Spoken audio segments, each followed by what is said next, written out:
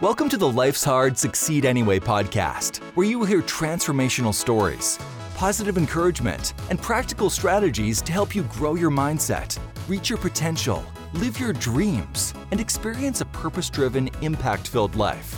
Here's your host, Alan Blaine. All right, this is Alan Blaine, and I am fired up to interview our special guest today, Victoria Robinson. Victoria Robinson is a national pro-life leader, author, and the founder of Reassemble, a nonprofit ministry which offers abortion education and after-abortion trauma recovery for both men and women. She travels extensively across the United States and abroad as an expert on pro-life issues and abortion trauma. She's the host of the Upper Room podcast, What's on My Mind. She is the author also of They Lied to Us, a compilation from women who have had abortions, and a second book called They Lied to Us Too, a compilation from men who participated in abortions.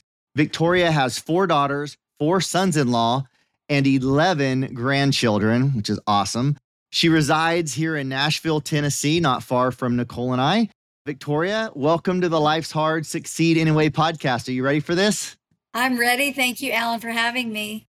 Well, I am excited to have you on here and have this conversation. I'm so glad that we connected a while back, and I've shared kind of a brief intro of who you are and what you do.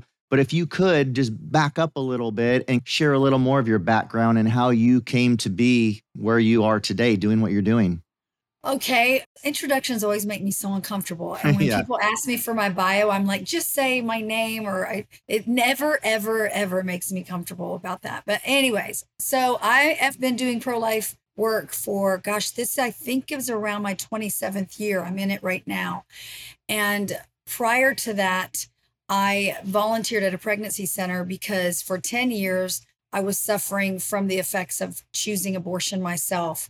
I was a single mother with 2 little girls when my husband decided he didn't want to be married anymore. So he left all 3 of us. My youngest was only 9 months old. And I had gone from not working at all, Alan, and being home with my kids and maybe working part-time here and there at a hospital emergency room to being a full-time 12, 14-hour-a-day mom working because he didn't send any support. So my life radically changed when my husband just decided I'm out, which came as a huge shock to me. When I was pregnant with my second daughter, he had tried to convince me then, have an abortion or I'm going to divorce you. And so it shouldn't have been that big a surprise when he left when she was 9 months old, but I was so hopeful that things would turn around. So the day I was supposed to abort my second daughter, I couldn't go through with it. And he physically assaulted me, kicked me in the stomach, said that ought to do it, put me in the hospital because I started bleeding. I hate to be graphic, but that's what happened. And I confessed everything to the doctors. Remember, I worked at the emergency room. So for the first time, I was telling them the truth about this abusive relationship I was in. And the doctors did everything they could to save the pregnancy. I went into bed rest for 7 days. I was determined to save my daughter's life. Of course, at the time, I didn't know she was a girl. And my husband left. He left me there alone to fend for myself, crawling to the bathroom, crawling to the kitchen, to go into the refrigerator, to feed myself for a week. I was so sure I had to save this baby. And we ended up getting divorced. As I said, he left when she was 9 months old, and then we ended up divorced. I was devastated. Even though that was an abusive relationship, I never wanted to be divorced. I came from divorce. I didn't want my own children to come from divorce. I knew that it was traumatic and it wrecked me when my dad left when I was 10 years old. So I just wanted something different for my kids. So probably why I put up with so much from him. And he knew that that was my mindset. So he took advantage of it. So there I was, a single mom with 2 girls.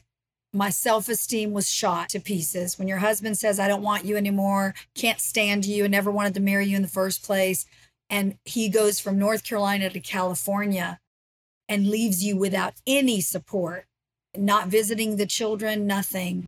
I was lost. I was embarrassed. I was ashamed. I thought, oh my gosh, this is what my dad did. He left because I wasn't worthy to be loved. He left because no man wants me. And I'm painting you a picture of where I was at that time. I was in a very, very dark place. So I met a guy at one of my 2 jobs and I fell madly in love with him. He said all the right things and he really seemed to love me. And then 9 months later, we were pregnant. I was pretty much devastated again because I could barely take care of the 2 little girls that I had at home. They were in daycare 12 hours a day. And it was heartbreaking to me that they were grabbing my legs, begging me not to leave them again, but I had no choice. And so I told him we were pregnant, thinking he would say, well, let's just get married earlier. We talked about having our own children one day. He always told me how much he loved me and vice versa. And the first thing he said was, I think you know what you need to do. And I honestly didn't know what he was talking about, Alan. That was the first time an abortion, that word, ever entered into the vocabulary of my own life. I knew what an abortion was. I had friends who'd had abortions. I had one who'd had 7, used it as birth control. It ended our friendship because I was so disgusted by that. But now here I was, a single mom, no support from my ex-husband, and it was easy to manipulate me into believing it was the best choice. So my boyfriend, who I thought loved me, is telling me this. The abortion clinic in Charlotte, North Carolina is telling me the same thing. She actually said to me, you'd be a really selfish mother to bring another mouth to feed when you can barely take care of the 2 you have. Wow. Which is asinine now when I remember the things she said. But they're so trained, Alan, to say what they need to say to convince you this is the best choice because it's a multi-billion-dollar industry. So I bought into it. I believed there was nothing there but a blob of tissue, clump of cells. I believed this couldn't affect me in any way like she promised me it wouldn't because I was so early. And I believed my boyfriend when he said, I love you, we'll have children and get married later. So I did it. On a Saturday morning, I drove myself to an abortion clinic, hired a babysitter. My boyfriend was out of town, told no one, which I always tell girls, if you're not willing to tell a best friend, your sister, or your mother something you're about to do, that's called a clue. And the whole time driving to the abortion clinic, I had my hand on my stomach, Alan, begging this blob of tissue for forgiveness for what I was about to do. And the woman I was who walked in that abortion center was not the same one who walked out. It radically changed my life. The relationship with my boyfriend ended 9 out of 10 times when there's a traumatic experience like abortion. Couples can't stay together. It's too much of a reminder of what you've done. So I lost my boyfriend, who I loved very much. I lost my baby. I lost my self-esteem. Once again, all those feelings of unworthiness were piled up on me, and I began to loathe myself. So that started me on the road to destruction, getting involved in relationships I shouldn't have. At approximately what age? I was 22. Okay. I was 16 when I married him, Alan. I wasn't pregnant. I was just a naive, stupid little girl who came from a broken home, who just all I longed for was family and a home and to build my family that I never had. You know, that mindset, which is why I married someone when I'm 16 and he was 19. So now I'm 22 and have just had an abortion. My husband is gone. My boyfriend and I have broken up now, and I thought my life was over. So for 10 years, I lived in that guilt and shame until I got help. I finally asked for help. At an actual pregnancy resource center, I went to the director and said, I had an abortion. I've never told anybody. Help me. And she got me in abortion trauma recovery. It radically changed my life. I told the 2 facilitators that took me through the process for 3.5 days, this intensive retreat. Every woman needs to know about this. I need you to teach me how to do what you just did for me so I can do it for others. And that was 26 years ago. Wow. Well, I just did some math on your age, but that's awesome. You look amazing for your age, by the way. 59 last month. I love it. We have good genetics. You know, people are always asking me, how do you look? And they ask, I don't say it. How do you look like that? You have 11 grandkids. My oldest daughter's 41 years old. And I say, you know, I take care of myself. Right. Skin care, all of that. But it's also genetics. I have a very young looking mother who's 79 and a very young looking grandmother who's 99. So Wow. I have to give credit to genetics. And it's also Wow. Jesus. I mean, I am a follower of Christ and he keeps me happy. I love it. That's a big key there too. Genetics and Jesus.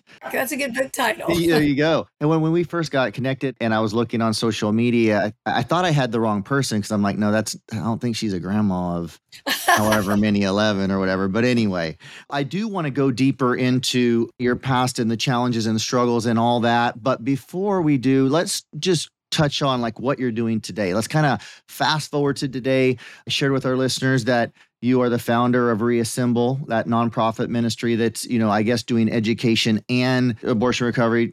And that's something you experienced. You just said that at age 32, right? So you're obviously passionate about it, but can you just tell us a little bit about what that's all about, what you're doing, your ministry there that takes up, I'm sure, a majority of your waking hours? I would love to. And anyone who's interested in finding out more, please go to my website, reassemblelife.com. I've been doing abortion trauma recovery for all these years because I saw what it did for me. When I got there on that Thursday night, Alan, I looked at the two facilitators and I said, how are you going to help me? As I was talking about earlier, there was no way I thought they could help me in 3.5 days because 10 years, for a decade, basically, I was living in the guilt and the shame and begging God. I was saying yes to everything at a church that I started going to, thinking if I do that enough, then God will forgive me. Then I can live a normal life. But in 3.5 days, when my life was transformed, I knew I had to share that with other women who'd had abortions so that they didn't think my life is over. God can still use you. God can redeem you because the therapy is so intense. So I have been a CEO of pregnancy resource centers. That's when my career started. I started as a volunteer at that same center that I asked for help, ended up 7 years later becoming the CEO of that center. Then I went to another center and then another center here in the Nashville area. For 7 years, I was their CEO, opened a second location. And then several years ago, the Lord spoke to my heart and said, your season here is up. Now, in the back of my mind, I always knew somehow I would be involved in abortion trauma recovery and education, meaning educating the public on how an abortion devastates men and women. It's not just the child that's ripped to pieces. It's also these parents who choose. That's what people don't want to talk about. That's what the abortion industry doesn't want to talk about, because then the gig is up. If people understand what happens to a woman who chooses abortion and to the father who participates, they know it's going to hurt business, and it's a multi-billion-dollar business. So in the last 10 years, I knew I was going to do this, but the last few is when Reassemble just started evolving. And the first thing I needed to do was figure out the name. And I was with my best friend, Valerie. We were at dinner and I was telling her, Val, I've got to come up with it's got to be the right name. And we just started talking. All right, Vic, what is it you want to accomplish? What is it you want to do for people? And I said, Val, they're in pieces, just like I was. These people are in pieces and nobody even knows it. They wear the mask. They're inside dying, but they've got to pretend. And they're all over the floor. So we started coming up with words, and that's how Reassemble, the name, came together. Reassemble.com wasn't available, but reassemblelife.com was. It still made sense because we are reassembling people's lives back together. Yes, the scars are there, just like if you see a puzzle piece with all the pieces, but they become whole again. And so Reassemble has been helping people for decades. It was just under a different name. And these are 3.5-day retreats that start on Thursday evenings and end on Sunday. I'm doing them all over the country. I'm booked for the rest of this year, and every retreat is full. I'm already booking into 2024. I have a waiting list of people waiting because, Alan, there are a lot of people hurting. And I know we're going to talk about men, so I'll wait until, we go to that question, but we've got to talk about the men as well, because I'm getting ready to do my very first men's Reassemble retreat in August here in the Nashville area, and it's full. Wow. If that doesn't show the need that's out there of how far these are booking out. I remember seeing that on your website of how far out it was booked out. It's phenomenal. Before we come back to more talking about the challenges and diving a little deeper into this, you've obviously had a lot of success since being in a really deep, dark place and all the way up to 32 and starting to get some help 26 years ago, I think you said. What has been a key to your success? over the last 26 years? Because you've obviously had a lot of success. You're impacting a lot of lives, doing great things. You're CEO of multiple companies. You've got your own nonprofit that you're running. What would you say if I asked you a key to your success that others can learn from, who've also, they're going through their challenges and they've been through their challenges, and you're living proof that you can succeed anyway? Yeah. Don't quit. Honestly, I've wanted to quit a million times in these years. It's especially with my work. My line of work is so intense and it can be stressful. Or when I'm counseling a girl who's about to have an abortion and I think she's going to make the right choice, but then she chooses abortion and then calls me 6 months later begging me to get her baby back. So I have those times, but then the success stories of when the girl will send me a text like Friday, thank you for saving my baby from abortion. I'm 38 weeks pregnant today because of that phone call with you. So it's never giving up. It's not quitting. That may seem cliche to some people, but it's the truth.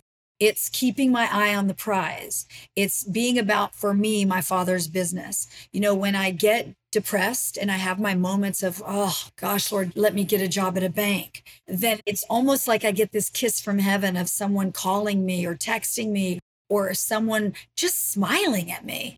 And it lets me know, okay, Lord, I can go another day. If you're with me, I can do this another day, then another day. And then there's times when I can go months knowing I'm on the right track. But hey, I'm human. So there are those days. But over all of these years, I would say it's the little successes. It's not big, huge ones. It's the little ones that get you through the next one. So I'm like a bulldog. And all I have to do is go back to reading my journal, Alan, go back to remembering what happened. The Bible talks about people, we look in the mirror, we walk away and forget what we just saw. Right. I want to remind myself of what he did and what he used me to do, because I don't apologize that God uses me. I'm humbled that he would use a worm like me. But I also am not going to say, oh, woe is me. I am very grateful and thankful that he's taken my tragedy and he's taken what the enemy meant to destroy me, because he almost did, and he's turned it into good. So I don't have the right to quit. There's too many people that need the kind of help I can offer them. So who do I think I am to ever think I don't feel like getting up today and doing what I do?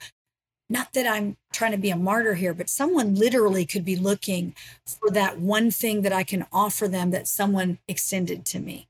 I love it. I love that, Victoria. And we share that in common in completely different spaces and realms. But it's that passion that drives you to get out of bed and do what you do and not quit, even on the hard days. And like you said, there are hard days, no matter what anyone may make it look like on social media. There are hard days. We all have them. But when your vision is bigger than the challenge, you keep going. And I think that's what I'm hearing you saying. But I want to ask you too, at 32, what was the aha moment, the breaking point? I don't even know what you'd call it, but what was the mind shift, the change? What happened to go 10 years of pain and go get help? Well, for the post-abortive woman, she feels she deserves all that pain. She feels she doesn't have the right to ask for help because we killed our children. God created women, Alan, to nurture, to give life. When a woman comes to the realization she actually ended her own child's life, it's devastating. And I was never one who was promiscuous or into drugs or alcohol or any of that. A lot of women do that because they want to feel something or they want to numb something. Mine was punishing myself, feeling like I don't deserve happiness. God could never allow me to be happy. So, if I'm not happy in a marriage or it's not a good marriage, oh, so what? I deserve this. If I'm miserable in a job I'm doing, I deserve this. Remember, going back to my childhood, this is the lot in life that I have. So what happened to me at age 32, look, I don't know how many of your listeners are Christians or not, but for me, it was Jesus. I had an encounter with him at that same church that I was working, that no one knew why. I said, yes, I'll clean the toilets. Yes, I'll do the nursery. Yes, I'll sing. Yes, yes, yes. They didn't realize what was behind my yes was, please, God, will this be enough for you now to love me again? And so I just continued in this cycle of destroying myself, and I wasn't living in freedom that we talk about as a Christian. And so Mary, that same director from the pregnancy center, attended my church. And she kept walking up to me saying, "You're so good with the youth here. We really should get you to volunteer at our pregnancy center. I think you could make a huge difference." And I was like, "Sure, Mary, one day I will," and I, in the back of my mind thinking, this chick is nuts. There's no way that I am somebody that could be used to do anything good. And so then this woman came up to me and asked me for prayer at church. I was on the worship team. Nobody knew about my abortion. I'm up there singing, Alan, week after week, leading worship in a church of thousands of people as the lead worship leader, thinking, please don't let them know. Please don't let them know. Oh my gosh, Lord, if they knew, they'd kick me off this. They'd never let me sing. So this woman walks up to me and says, "Can you pray with me?" I'm like, okay. And she whispers in my ear that she had an abortion decades prior and she couldn't get over it. So in that moment, I prayed with her and I watched God change her. I watched before my eyes him transform this woman. Her whole countenance changed. Well, I was angry. I was happy for her, but I was angry. So I went home and I had it out with Jesus, man. We had it out. It was some ugly words spoken. People can judge me all they want, but he gets me. It was ugly. And I just felt in my spirit when I was crying out and screaming and fists to God saying, when are you going to give me what she got? Why did she get it? And you can't give it to me. And I just heard this still small voice say, I've been trying.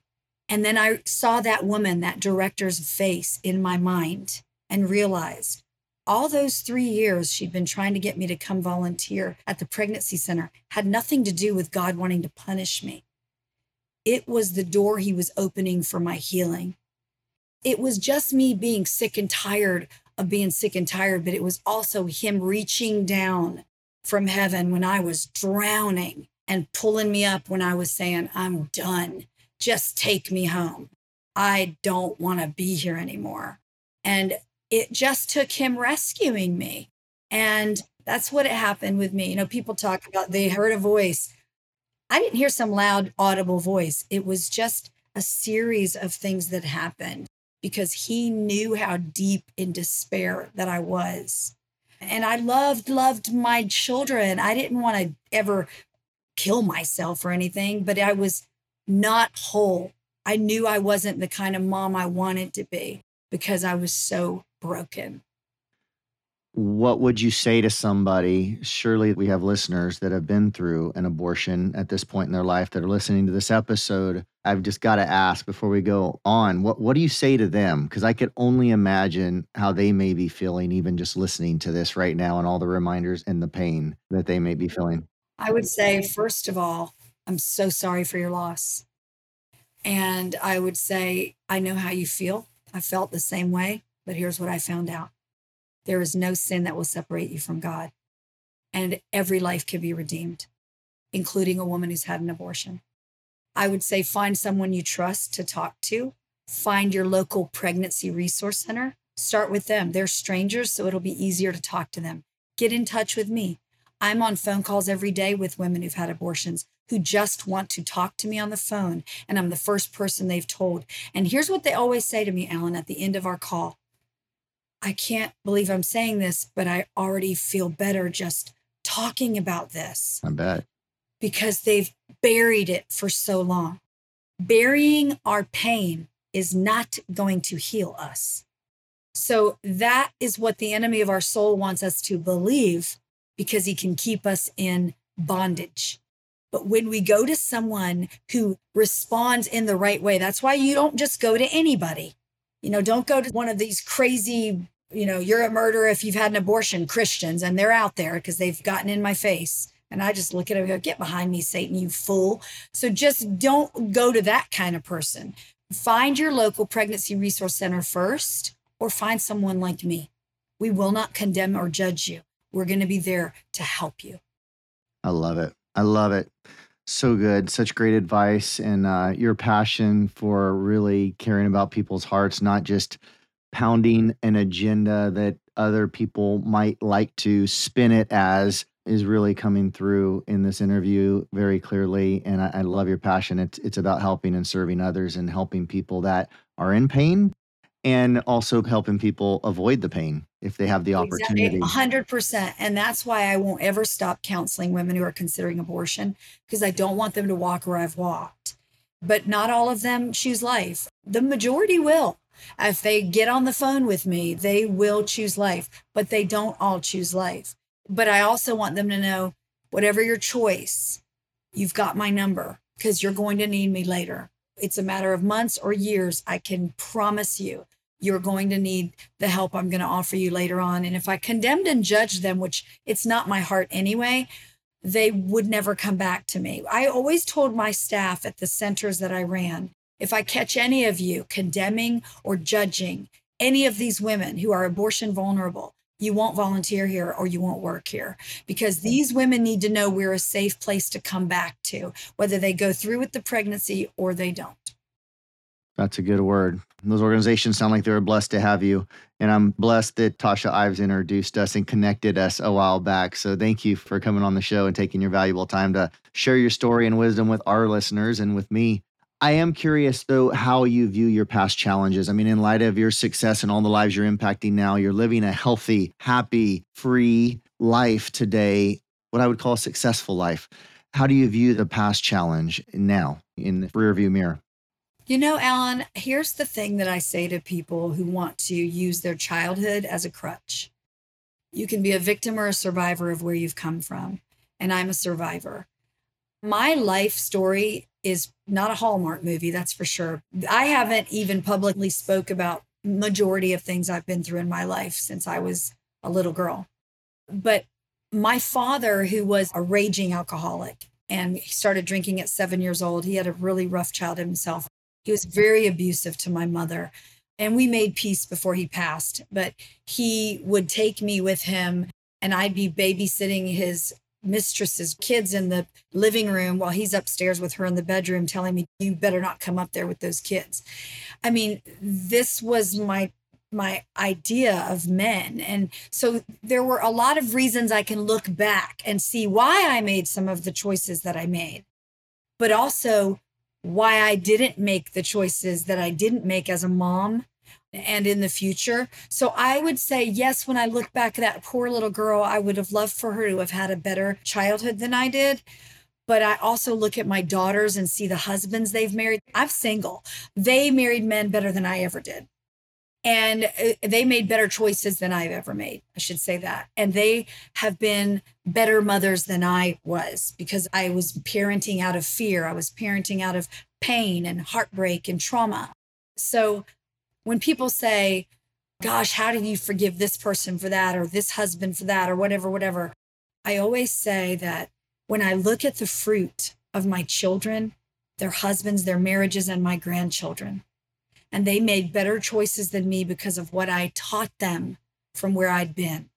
And they made better choices than I did because of the choices they saw me make. It would all be worth it.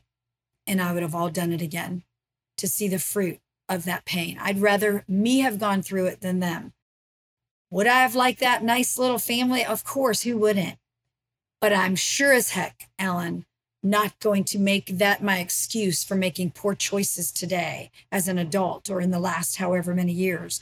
Or, oh, well, I do this because my parents never bought me a bike, or my parents did. Get over yourself. You're here. They could have chosen abortion. Maybe they parented out of their own pain and trauma that you don't know about. But if we walk in unforgiveness and we walk in a victim mentality, good luck to you, because you're not going to get anywhere. And those kinds of people are not people I'm going to spend a whole lot of time with.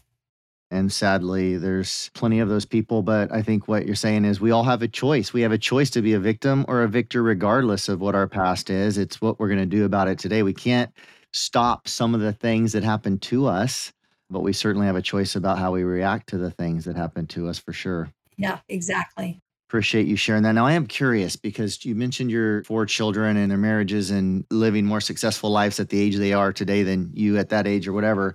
I'm a little confused because in your storyline, you said you had 3, I think, when you went through a divorce. No, I had 2. You had 2 daughters. And then I remarried and had 2 more. So I have 4 daughters total. I had 2 daughters when my first husband, I've been married a couple times. So Okay. I've been divorced now from their father for 16, 17 years now. So 2 daughters in the first marriage. He's the one who left.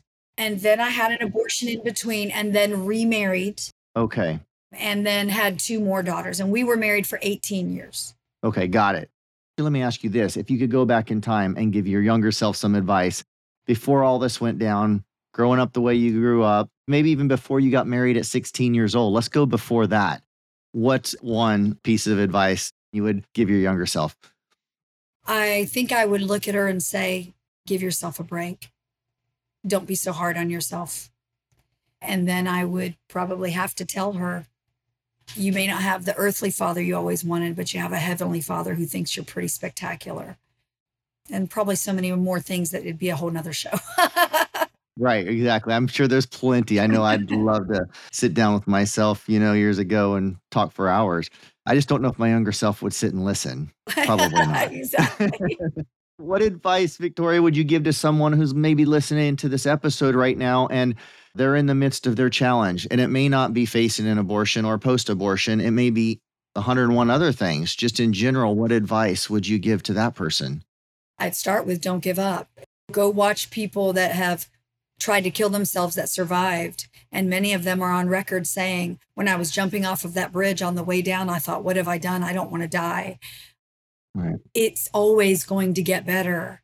Life is not going to ever be perfect. Jesus never said it would be easy. He said he'd never leave us nor forsake us, but he never said it would be easy. And it's not. My life as a Christian is not easy just because I'm a Christian, but I have my faith. For me, it's my faith. If you don't have a faith, gosh, I don't know how anybody does it, to be honest, Alan, without faith. I really don't. But I would say don't give up. And when I have my days, I go to my prayer closet. I go, even if it's having it out with him again. But I just think about the people that I love. And I think about the people in my family who love me. And I just think, you know what? It's worth another day. I have a lot to look forward to. So there's always something to look forward to, even if there's nothing to look forward to. I love it. That's some great advice. Always something to look forward to. Just some kind of 30-second quick questions. Yeah. Winston Churchill. Don't quit. Don't give up. Don't ever give up. I'm picking up a theme. Listen, it's been my theme because it had to be. I mean, who doesn't want to always give up, especially in, like I said, my line of work? I had to have one that was good. Don't ever give up. So good. So good. So true. So applicable. What is one habit that you would say has been helpful to you in your success? Make your bed every day. That's infuriating to me. If you can't make your bed in the morning and put a shopping cart away, lose my number, man. I mean, I just don't. Those are such simple things, but it's about discipline. And of course, for me, I have my time with the Lord every single morning. That's important to me. Worship music and reading scripture, even if it's one scripture a day, because I'm busy or I don't have time to really get into the word. But journal. I mean, just make these things habits every day and they'll become part of your life and it'll change who you are. But start with making your bed. I love it. And why? Not that I haven't heard that advice before, but for our listeners that may not know why you're saying that, or maybe you're saying it for a whole nother reason. Why make your bed first thing? I'm saying it for me because it makes me feel like I've already accomplished something. Yeah. And I like order. With most people who live in these places filled with messy houses and things everywhere, they wonder why they're stressed. Well, that's part of it. Clean up your house. So I make my bed, I look at it and go, my room looks nice. It's ready for me tonight. It just gives me a sense of accomplishment. And it's, hey, I did one thing right today. If I don't do anything right, I made my bed nice. You started the day off a winner from the get-go, exactly, right? In case you forgot, you're a winner. You're reminding yourself first thing in the morning, you're a winner. And I'm reminding myself, Alan, that I've done something I said I'm going to do every day. Even that one simple thing that I made a commitment to do years and years ago, when I heard about make your bed, fixing my bed, I'm like, because when you get in the habit of doing something, you go, I can do this every day. I can do 50 sit-ups a day. I just have to do them. But I can do these things. I can drink more water a day. You just got to do them. Make it a habit. And then you're going, This is second nature, like brushing your teeth. But we live in a Exactly. society that's just fast food mentality. Everybody wants it right now. They don't want to work for anything. It's unfortunate. My dad may have been an alcoholic, but he made millions, lost millions several times. And the thing he instilled in me was good work ethic and not to be lazy. My dad would drink and be a drunk and pass out at 3 a.m. But by gosh, at 6 a.m., he was up going to work. He just instilled, it was kind of bizarre, but there were things he taught me. He always would say, baby girl, money won't make you happy.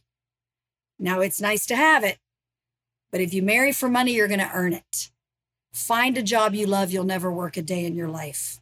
He would instill things that I didn't forget. And even a drunk who says Jesus is Lord is still telling the truth. So true. So true. Oh, that's good. What is one of the best pieces of advice that somebody's ever given you? Probably like myself better. I don't struggle with this like I did when I was younger, but years and years ago, I was always trying to think I needed to do this better or wear these clothes, or I had to make sure I looked a certain way. I go to the grocery store. I don't even care if I run into somebody and I have nothing on. Look, putting on a little bit of lipstick to do these interviews when I do these. I told a gal that was here today doing some work on my house. I said, oh, I got to put makeup on today. I'm doing a few interviews today. And she goes, you always say that when I'm here and you're about to. I said, I know, I just hate it. But before, oh my gosh, I wasn't one of those people that had to have lipstick and full on to go to the mailbox. That's never been me. But I thought I had to impress others. Now I have been delivered of that. So I'll never forget. And then a woman said to me, the same woman, Kathy, she said, Vic, one day God's going to use your voice to reach the nations for good, because you have a bold personality that sometimes can come across back then and rub people the wrong way. But he's going to start articulating your words and helping you get polished.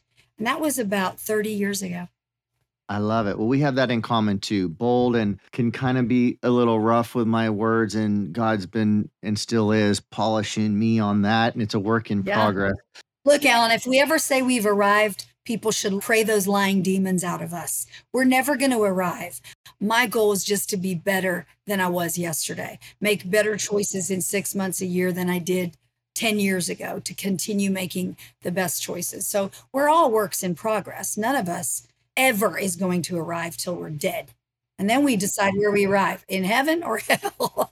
Exactly. And I'm all about being a good steward of everything God's blessed me with. And one is my body. And like you, I want to be healthy. I'm planning, I know God could take me tomorrow, but I'm planning to live to 120. So at 51 years old, I have plenty of years to keep improving and learning from my mistakes and growing. So that's really exciting. You're not even halfway there yet, Alan. Not even halfway. It's an exciting way to live. Again, I'm okay if tomorrow's my last day. Yep. But I'm just love living that way, that I'm living for as long as God would have me live and serve and give. And I would hope and pray that my last 50 or 60 years is, I think it should be. I think our last half of our life should be more productive than the first half of our life, which is a little backwards from the world's philosophy and system. If it isn't, Alan, you've learned nothing.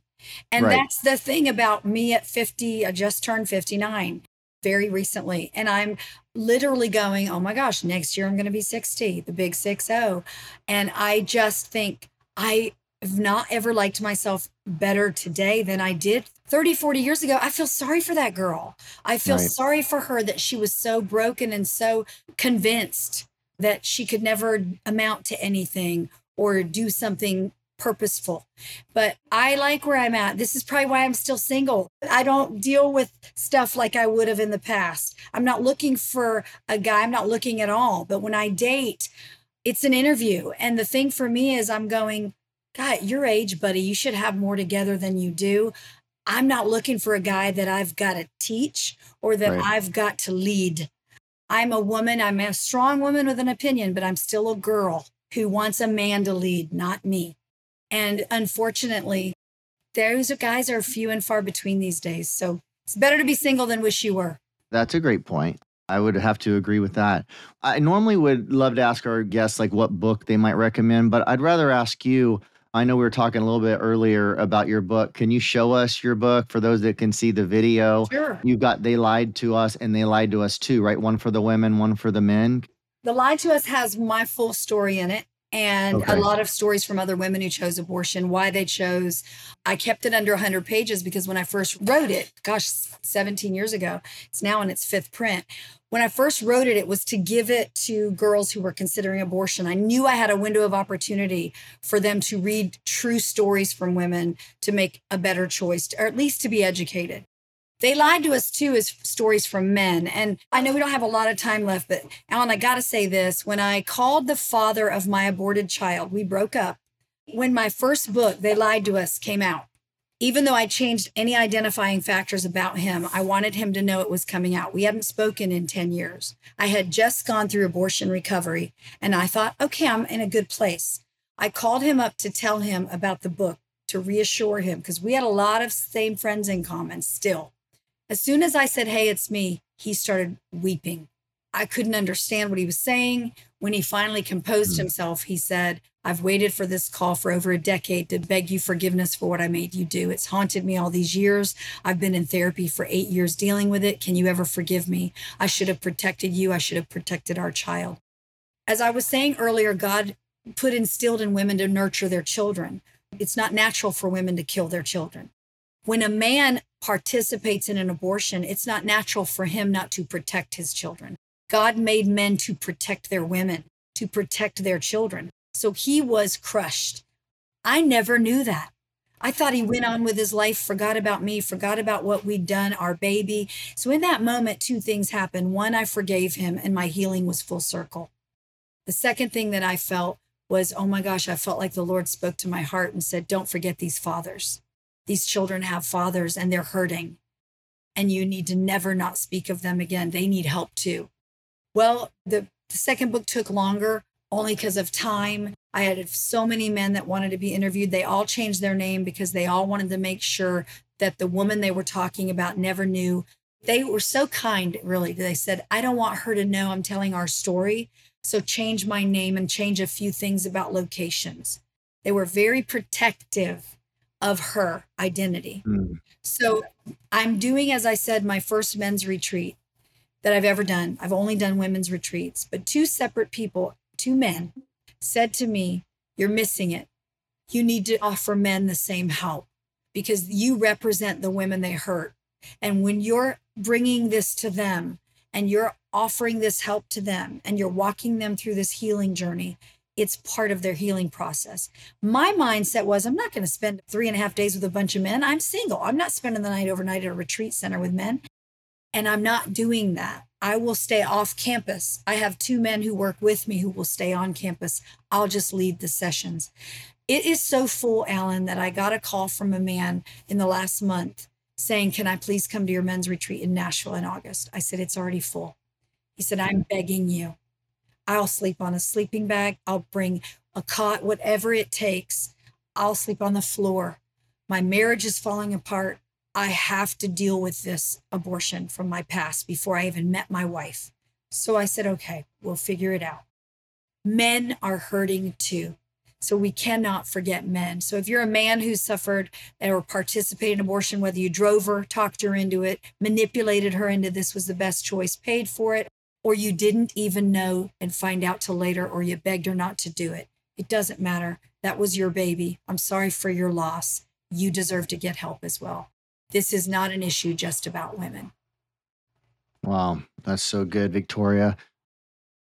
What would you say is your definition of success now when you think about success? I think it's that I'm still here. I think it's that I haven't given up. I think I look at my daughters and who they've become. I look at my 11 grandchildren who adore their Mimi.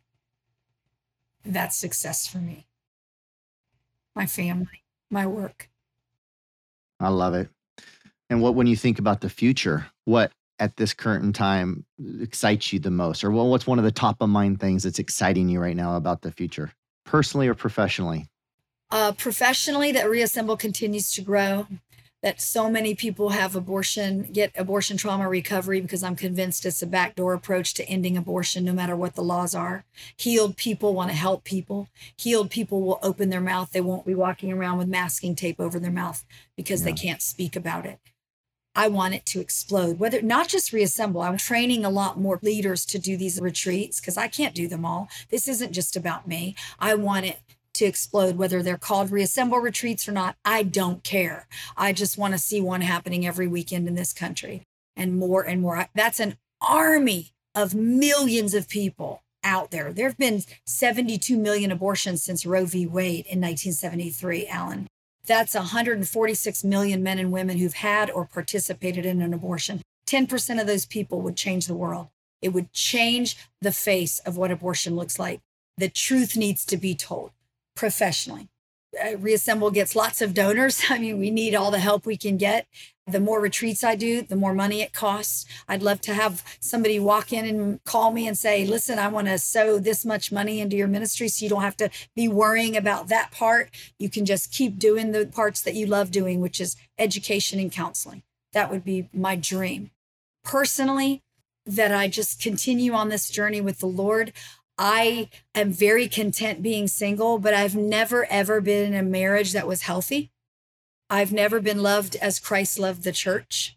And when my friends who are married and in great marriages say to me, if my husband died or God forbid ever left or something happened in our marriage, I just stay alone like you, Vic. Why do you even think of one day you might be married again? Why would you care? Your life is great. And I'm like, but you have what I've never had. So I don't know if it'll be when I'm 80 years old. I don't know when it'll be, but I'd like a little taste of what that looks like one day. But I'm also content. This is going to sound weird if it never happens. What a great position to be in. It really is. I'm so content with it just being me and my family and me and the Lord. But I'm also hopeful that, gosh, what if that really did happen one day? That'd be kind of cool. Yeah. Well, that's awesome. For anyone listening, as we start to wrap this up, maybe it's your donor. Maybe it's someone that's heard your story and your passion and your heart to help people, which is what comes through so loud and clear. And they want to donate to your nonprofit. They want to support it. Maybe it's somebody, male or female, that has been through an abortion or considering an abortion, and they want to take you up on that offer and plug into your resources, conversations, whatever that is, get some help, get some encouragement, get some advice, or maybe just someone that wants to follow you along on the journey. How can people connect, contact you, follow along on your journey? Find me on social media. I'm on Facebook and I'm on Instagram. Victoria Robinson on Instagram, Victoria Robinson on Facebook. I don't do Twitter anymore. Those are the only two social medias I do. I can't even keep up with those. Go to my website, reassemblelife.com. Reach out to me there. You can email me through there. If you want to become a donor, we need monthly partners. That always helps. If you'd like to make a one-time gift and also become a monthly donor, that'd be awesome. If you'd like to underwrite a retreat, get in touch with me. If you have an Airbnb, if you have a bed and breakfast that you'd like to donate for one of our retreats, people are doing that all over the country, which is wonderful because that offsets a cost and you're blessing someone and it's a tax write-off for you. So maybe that's something. Maybe you want to donate an entire weekend, the food for the weekend, whatever the case is. We are in need right now of monthly donors, and that would help us to budget for what we can and can't do in the years to come. So reassemblelife.com. We'll be having our next fundraiser again in 2024. We just had one. It was a 70s party, had a 70s DJ. You had to come dressed 70s. We had a blast. We're going to be doing that again this coming year. Haven't set the date yet, but it'll probably be around March like we did this year. So just stay in touch with me. You can reach me through the website or through social media. Perfect. And any closing comment that you might want to leave with all of our listeners today? I would say, if you're post-abortive, again, I'm so sorry for your loss. There is help for you. You don't have to live another day in that shame and in that guilt and feeling like your life is over or you're the most horrible person on the planet, because you're not. You're not alone. I've been there. I get it. Please get in touch with me or your local pregnancy resource center. Don't wait another day. You do not need to be crippled by your abortion. If you're someone who wants to get involved, again, I direct you to your local pregnancy resource centers. They're doing so much good. They are on the front lines. You could volunteer there, get involved in another nonprofit you're passionate about. But get passionate about something, because when we stand for nothing, we'll fall for anything.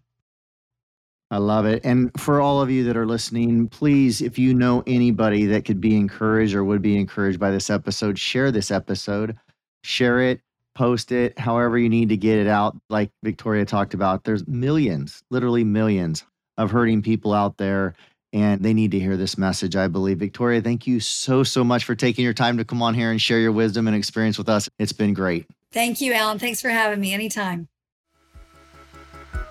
If you love this podcast, grab some of Alan's free resources on his website at alanblain.com, spelled ALLANBLAIN.com. You can also find links to Alan's Facebook, Instagram, and TikTok there in his contacts page. Lastly, if you can leave a 5-star review for us on your favorite podcast app, that will get these messages out to more people, and it will really mean the world to us. Thanks in advance, and make it a great day.